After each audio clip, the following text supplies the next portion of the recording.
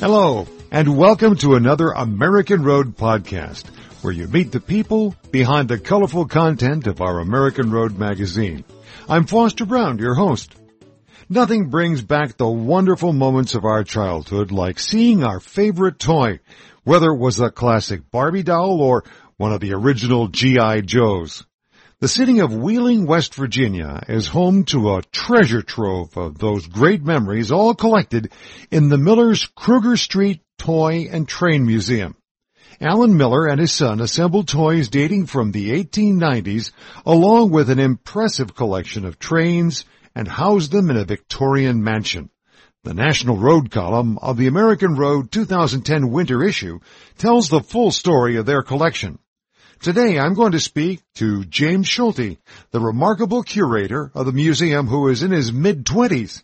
Many of the toys and trains are quite a few times his age, but James has a tremendous grasp of the collection and a vision for its future. First, I need to let you know that this week's American Road Trip Talk is brought to you by Houma, Louisiana.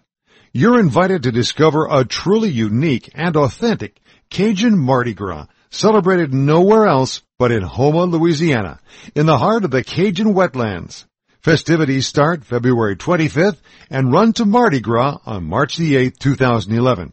For more information, check out our calendar page or click on the flyer in our show notes to find out about all the details. In our winter edition of the American Road magazine, under a column called Our National Road, we have a wonderful story about the Valley of the Toys. We're talking about an area in West Virginia, near the city of Wheeling, West Virginia, where there is a very special toy museum, and it is the Kruger Street Toy and Train Museum. With me right now on our trip talk is James Schulte, who is the curator of that museum. And James, thank you very much for joining us here on American Road Trip Talk. Thank you for having me. James, I've got to start maybe in a curious place, but this is all about old toys, made probably most of them before you were ever born, because you're in your 20s, as I see there. What drew a young man like you from the digital age into this wonderful collection of some of them very, very old toys? Well, actually, it's really fun. The whole thing about it is it's not just toys that are old. While we do have toys from the 1890s and through the 1900s, we even have toys from today in the 2000s. So there's a lot of different things and a big time span. Now, this tell us a little bit about the museum itself and where it is located and kind of how it came into being. Well, the museum's located in the Elm Grove section of Wheeling, West Virginia. We're literally just a few moments off of the Interstate 70 that passes through. So we're about an hour outside of Pittsburgh. The museum is, as I said, located just off the exit there from the interstate. Mm-hmm. And we have typically 10 rooms that are on display here, 4 of which are nothing but toys downstairs to go through and check out, ranging for girls' toys and boys' toys, dolls, miniatures, race cars, and other transportation vehicles, as well as some more kitchen accessories and other toys that way, mm-hmm. and other classic toys that have gone across generations, such as the Rock'em Sock'em robots, things like the Rubik's Cube, the Cutie Bug, Mr. Machine, the Etch-a-Sketch, Mr. Potato Head, a lot of those famous toys. Yeah. Cootie's got to be in there somewhere, I believe, right? Yes, Cootie's in there as well. For some reason, that just jumped into my mind. Now, I understand it, and I want to talk in a little bit more detail about this, that you actually have another section. Is it specifically for trains? Yes, we do have, our upstairs, we actually have 2 train layouts. We have both an HO scale train layout, which is a much smaller scale, and we have an O gauge train layout, which is a little bit bigger. And then we also run from the 1900s until the 1980s, 1990s, a display of trains that kind of cross that entire time span, and it's just a display of the trains out. This really goes back to it, the father and son team of the Millers. Could you talk a little bit about them and how, this museum came into being out of their own collection, I understand? Yes, this is a fully private museum. Father and son started it. The owner, Alan R. Miller, had this dream of putting his toy collection that he had on display for the public to see. His son decided that they were going to buy the building at auction. They bought the building, and within 18 months of buying the building in 1998, they opened for full admission and to be able to see everything. What is the total number of toys that they have there on display? Any idea? Does anybody have on display, we probably have close to 100,000 different items, wow. And that's only probably a third to a fourth of the entire collection. We're talking with James Schulte, who is the curator of the Kruger Street Toy and Train Museum in Wheeling, West Virginia. I mean, we're in a unique location here in Wheeling that we're just a couple minutes from one of the old Marx factories. Marx trains I'm not that familiar with. Tell me a little about them. Well, Marx is pretty unique. They actually owned up to 60% of the toy market when they were in their heyday, and that was they ran from the 1920s until the 1980s. Talk to me a little bit about the train area and what makes it unique. Are these just static displays, or are these trains that are running? Well, the trains are a lot of fun. As I said, we have two train layouts. And both train layouts are fully interactive. So there's buttons around them that you can touch and play with to be able to see either something moving or to hear something, such as the train whistles. Or on our HO layout, you can hit one of the buttons and you can hear the fire trucks coming to put out the fire. The trains do move around the tracks. They are on an automation system that just runs them around in the circles. And it's more than just a circle, but and then we also have an additional layout that's kind of similar to the trains, but a little bit different. If you remember slot cars, we have a layout that you can grab the controllers and actually drive them around as well. So we have three layouts that are interactive. But you're allowing people to get hands-on with these things? Well, they can't actually get hands-on with all the toys. I mean, in each section we do have some toys that are out that would go along with what the room is. But things like the Rock'em Sock'em robots, the originals, no, we can't let you get your hands on those. Okay. But we do have some other pieces that you can get your hands on. And with the trains, can they interact as well?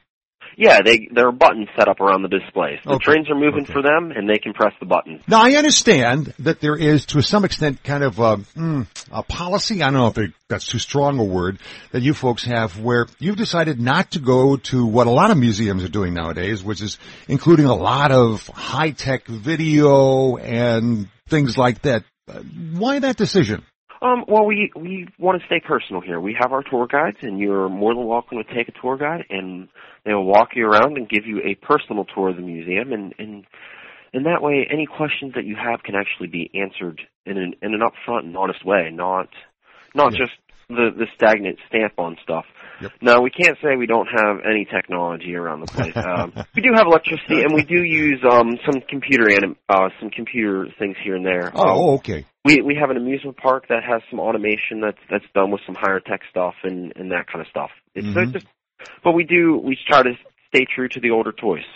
But we do have new stuff. So, well, one of our really fun toys that are displays that are on is in our main lobby right now, and is K'NEX. K'NEX was a company started in 1993, and we have an amusement park set up. We're actually building a brand new roller coaster right now to go on display for it. Oh, no kidding. Mm-hmm. Wow. Now that's outside the museum. No, that's right in our front lobby. Yeah, it's a scale. It's about 1/30. Okay, good, because I was having a hard time envisioning how that was all going to fit inside the museum. How do the children of today react to the toy store? Well, it just kind of depends. I mean, one of our largest groups of people coming in are grandparents and children, and it's great. It's a nice mix. The grandparents can show them the toys that they played with, and the grandkids can show the grandparents the toys they like to play with. Now, as I said, there are some play bins in each one of the rooms. The toys are usually newer toys, but they go along with the theme of the room. There are dolls in the doll rooms that they can pick up and play with, and cars and trucks in the transportation room that they can play with. That is wonderful. As a young man, you're probably going to be around for a few more years. What do you have a vision for the future of this venerable Kruger Street Toy and Train Museum? We're doing a lot of different things right now. We're continually trying to add on to our hands-on that we do have available for people. Just trying to give them some more interaction of the things that they see and the things that are going on. Just the push buttons and things like that. They really enjoy being able to at least touch a button and see what it happens when they do it. Right. I know it's always a temptation when you go places to touch things, so we're allowing you to do that a little bit. There's plenty behind glass, though. I understand. There's a lot of very valuable things there as well. Well, James, I want to thank you very much for having been our guest here and for filling in some of the other details from our winter issue of the American Road magazine, focused in the National Road column.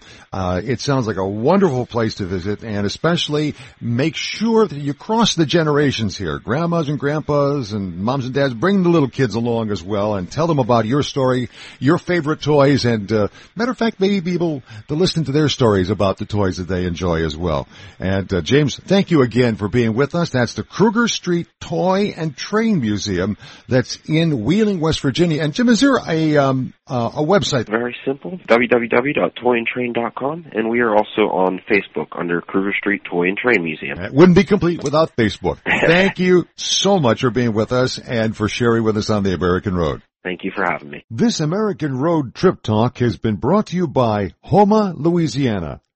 You're invited to discover a truly unique and authentic Cajun Mardi Gras celebrated nowhere else but in Houma, Louisiana, in the heart of the Cajun wetlands. Festivities start February 25th and run to Mardi Gras on March the 8th, 2011. For more information, check out our calendar page or click on the flyer in our show notes to find out about all the details. I hope you enjoyed this podcast and will join me here again soon as we travel more of the American Road and get to know the fascinating people we meet along the way. Don't forget to visit our website at AmericanRoadMagazine.com for our most recent issue, blogs, travel tips, special deals, and so much more. Or find us on Facebook and follow us on Twitter for the latest American Road news. For the American Road Magazine, I'm Foster Braun, reminding you that the joy is in the journey.